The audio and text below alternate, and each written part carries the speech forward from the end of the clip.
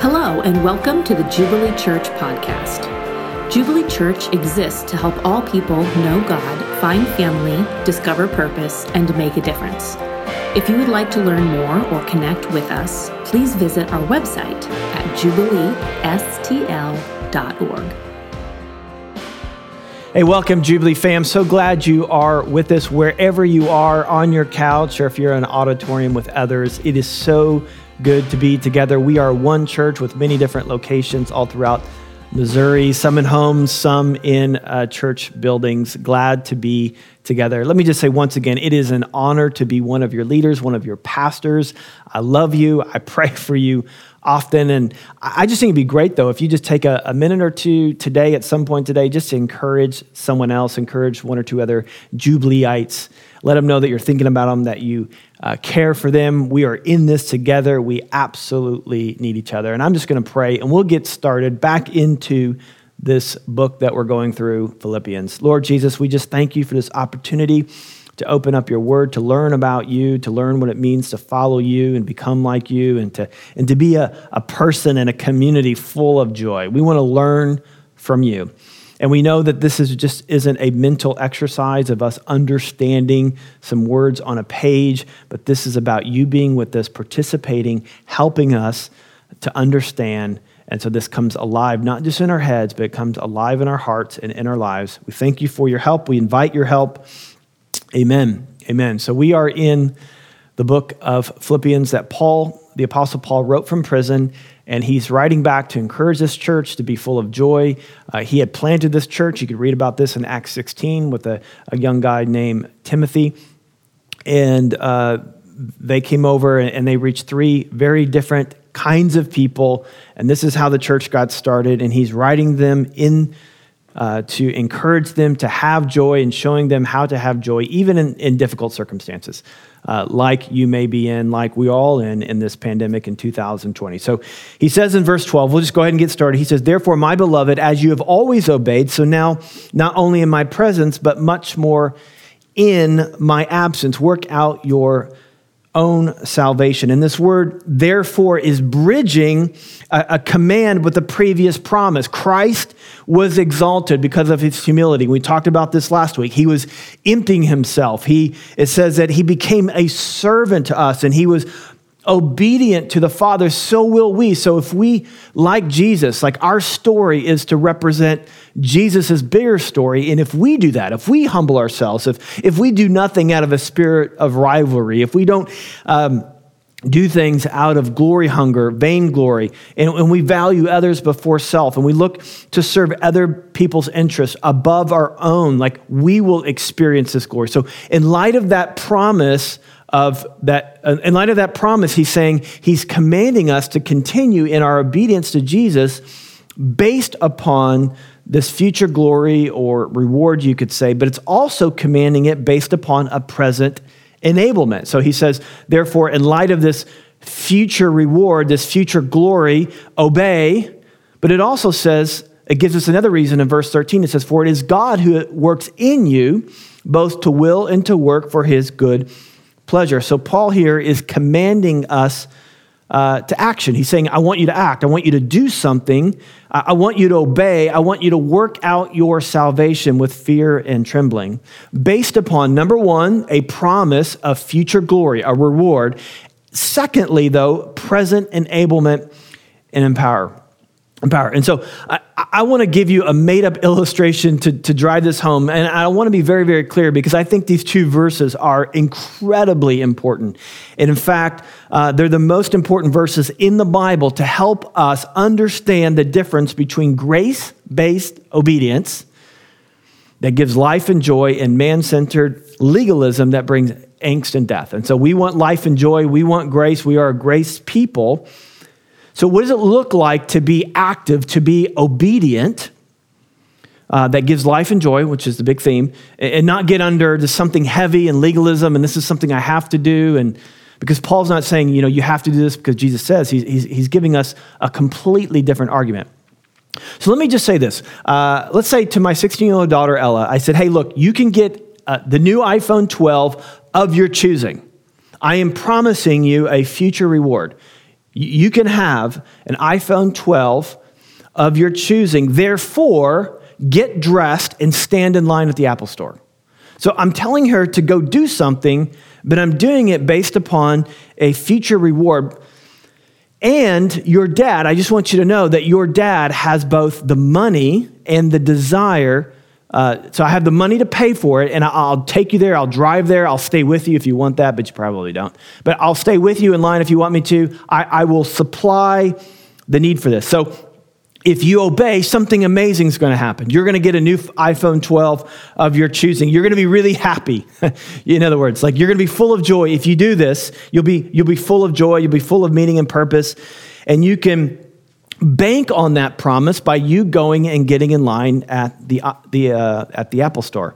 And so go obey and do that. But not only that, I just want you to know, like, you don't have to worry, you don't have to fret, like, who's going to pay for it? I'm going to pay for it. Like, how am I going to get there? I'm going to take you there. How am I going to get home? I'm going to give you a ride home. So I am giving here two things. So Paul is making this command for action, and it's built upon two very, very important pillars, you might say, that is supporting or is the motivation behind this, which is number one, future glory, future reward, and also present enablement, power. That's a lot different than saying, hey, you should obey, you should not sin, that you should serve, because that's just what Christians do. That's not what Paul's saying. He's not just saying, well, this is what you're supposed to do. But that's what a lot of times we hear. He's saying, look, in light of the fact that Jesus was exalted above all names, because he was humble, he was exalted. So you can be exalted just like that. You can have a future reward from your Father in heaven. So based upon that, work out your salvation. Do something. Continue to obey, for God is at work. He is enabling you. He's empowering you. And so this is the argument. In other words, this is the basis for our Christian obedience, that we are to work out our salvation, not work for our salvation. Okay, that's a big, we're not working for our salvation, but we are working out our salvation. So we should fight sin in our life. Why? Because that's what we're supposed to do? No, because of this future reward and this present enablement. We should serve. Why? Because that's what you're supposed to do? No, because there's a future reward and present enablement. We don't have to freak out. Well, I don't have the time, and I don't have this, and I don't have this, and I'm afraid if I do this, I'm going to do it. Look, he is going to work it out. He is going to promise you a reward that's well beyond what you could ever think of or imagine, and he's going to give you the power to do that. So work out your salvation. Work out the reason why you were saved. You were saved on purpose. You were created on purpose, for a purpose. We rebelled from that, so we were saved from our sin, but we were saved back to that purpose. So God has a purpose for our life. And he's saying, work that out. Work out the purpose for which you were saved for, to be on this path based upon future reward and present enablement.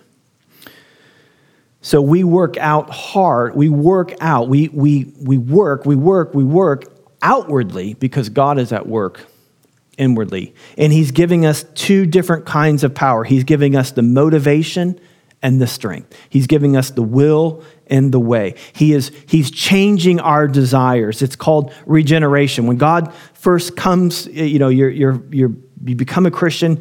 From that very beginning, he starts to change your heart. And as he changes your heart, as he works in, you're meant to work out. And I remember this, how it played out in my life. I went to the University of Missouri. And there were only two reasons, by the way, in the early mid-90s you go to the University of Missouri. Number one was to study journalism, or number two was to party. I was a business major, all right? So you kind of know where that's going. I had two goals in Columbia, getting a degree and breaking commandments. And so that's where I was at that point in my life, but God interrupted my life. Like, he changed me. He changed my heart, and like I had this desire it was like an out-of-body experience. Like, I think I want to go to church. I think I want to pray. I think I want to read my Bible. He worked something in me. So he was changing me.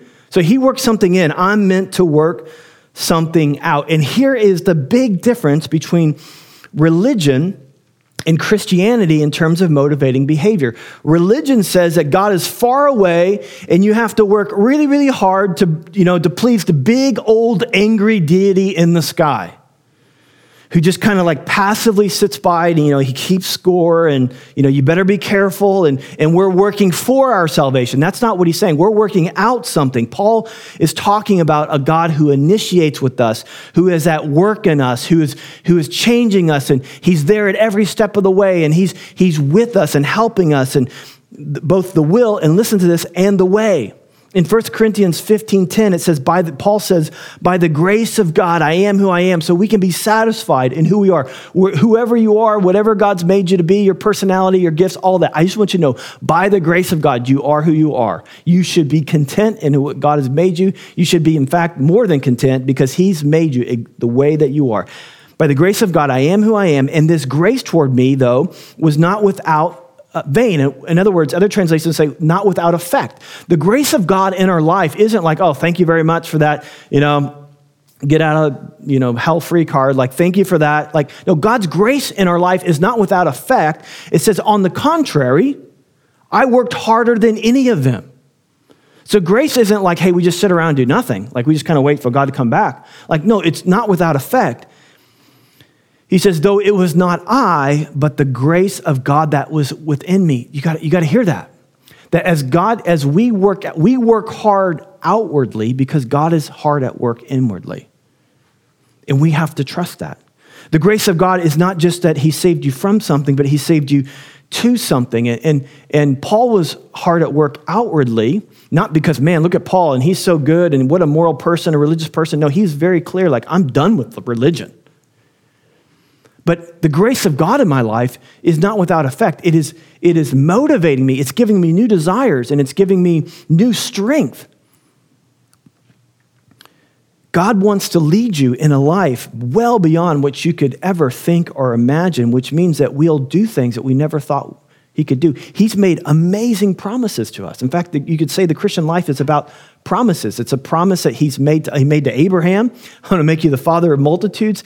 And the way he lived that out is that he believed those promises. And God makes promises to us. He promised us salvation. He's promised us, he's given us everything we need for life and godliness. He's made promises to us.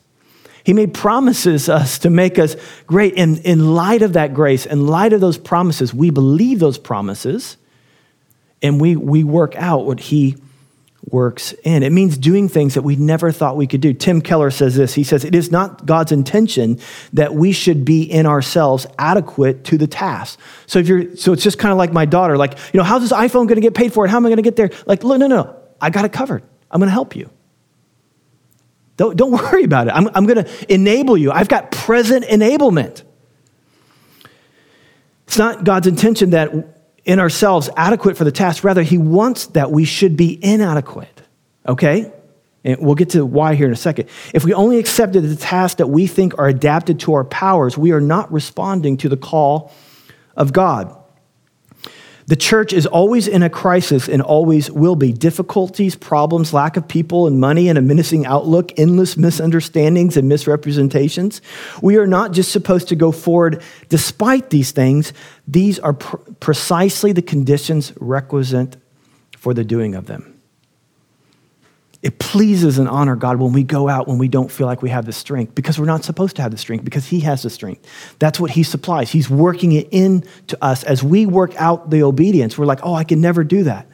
Like God's calling you to make, some of you, God's calling you to leave a relationship you're not supposed to be in. And you're thinking, I could never do that.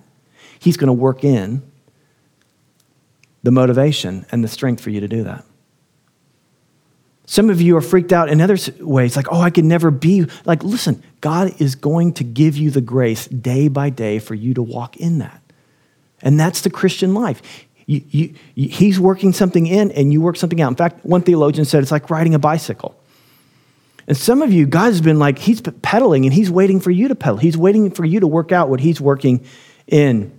And as we move out and allow God's power to work through us, he gets glory. That's what it says in 1 Peter 4:11. It says, whoever serves as one who serves by the strength that God supplies.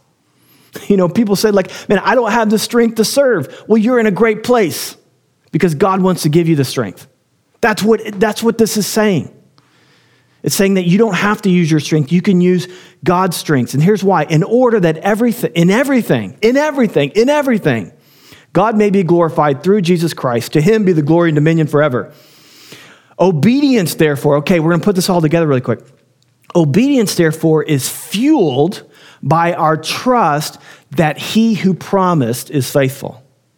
Now, that just happens to be the theme, by the way, of the Deeply Rooted Conference for Women, which I think is fantastic.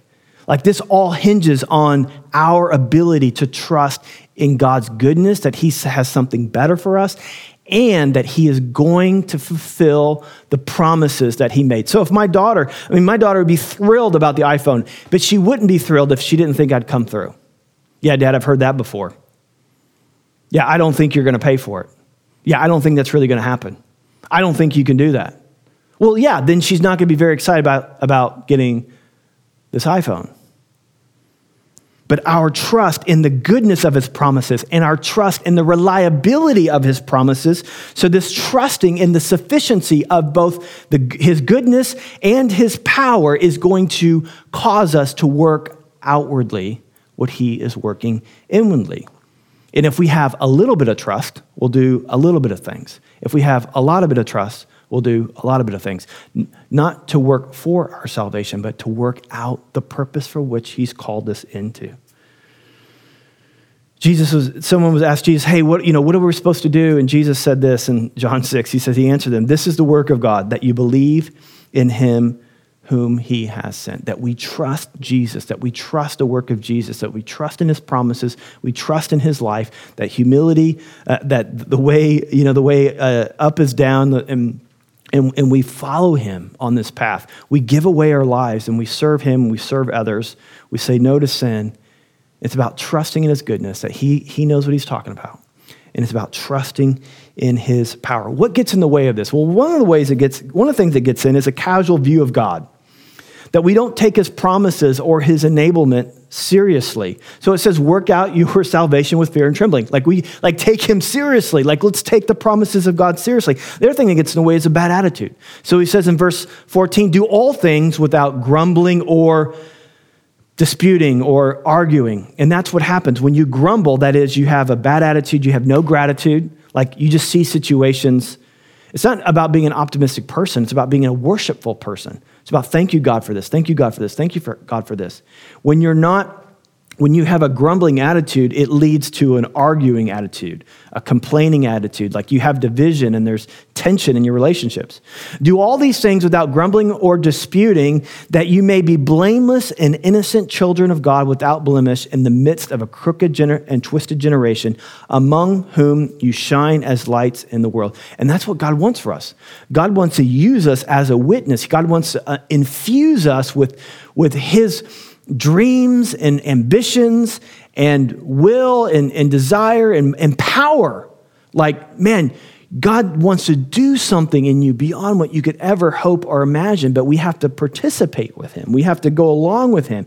And it's his desire that we would not be just follow what everyone else does, follow human effort, do as humanity does, do as culture does, but to trust in him and to pop out like lights among a crooked generation. And can I just say that there has never been, at least in my life, a darker backdrop that where we could pop out and be different. Well, how are we going to do that? Well, he tells us in verse 16, by holding your ground. That word holding fast is to stay your ground. Okay, keep your ground. This is going back to trusting in his word, his promises. Holding fast to the word of life, so that in the day of Christ I may be proud that I did not run in vain or labor in vain. So this first part of this verse tells us that how we do this, how we live this way, how we pop out, how we be a witness, it goes back to trusting him, which is to hold fast to the word of life. This is how we pop out, by holding on to, gripping onto the word of life, that we would hear from God on a regular basis. In a relationship, when you fail to communicate with someone, or communication goes low, you begin to doubt that person's love for you. When there's not communication, you begin to doubt that person's love for you. You begin to doubt that person's concern for you. Communication in a relationship is vital. And so if you and I are having problems trusting God, typically it's a communication problem. If we're having a difficult time trusting God, we're having a difficult time hearing God. Right? Hebrews says that faith comes by hearing, and hearing the word of God. So faith, trust in who he is, trusting in his promises, trusting that he'll do what he'll say what he'll do. And so this lack of trust comes from a lack of communication, a lack of hearing God. So it is so vital that we are reading this thing called the Bible. The word of God, that we have this gift that God has given to us. The word of God, I mean, it's amazing. This is the word of God, and listening to the Holy Spirit, giving ourselves to prayer. We need to hold fast to the word of God. Now, I realize it's not easy. I mean, sometimes you never realize how tired you are until you read the Bible. It's like the Lord of hosts, and oh my gosh, I'm so tired. But man, we can't just glaze through our Bible reading plans. I hope you're on a Bible reading plan, but to sit with the word and not so much examine the Bible, but allow the Bible to examine you, right? Sit with it, bring your heart to it, and believe it or not, God will speak. God will speak. It may not be like, wow, look, he's speaking right now every single time, but man, he speaks, and getting that constant flow of God's work. And this isn't just some old book and, with words on some old pages, but it says that this is holding on to the word of life. This word is life. We need to hold on to it. John 6, it records this time, it's after he fed the 5,000. It records this time where people just began to leave him because the teaching was getting difficult. And Jesus does like this anti-altar call. Usually, if you're a preacher, you call people forward, and he calls people backwards. He's like, do you want to go too? Who here? Can I get a hand? Anybody want to leave here? Anybody want to leave? And what Peter stands up and says, hey, where else would we go? Only you have the words of eternal life. He's holding on to the word of life. And as you come to the Bible, you begin to understand that this is a grand story about the battle for the human heart. And it starts out with this battle for the heart of a woman named Eve. And the serpent comes to her and poses this question. Can God really be trusted? Do you really think that you could follow God? Do you think he really knows what he's doing? Do you think he's holding out on you? Do you think he has something better behind his back that he's not showing you? Because I do think that, Eve, I think he's holding out on you. And you see this battle between Eve and this serpent, and she doubts, and she buys in the lie that God cannot be trusted and is not out for your best.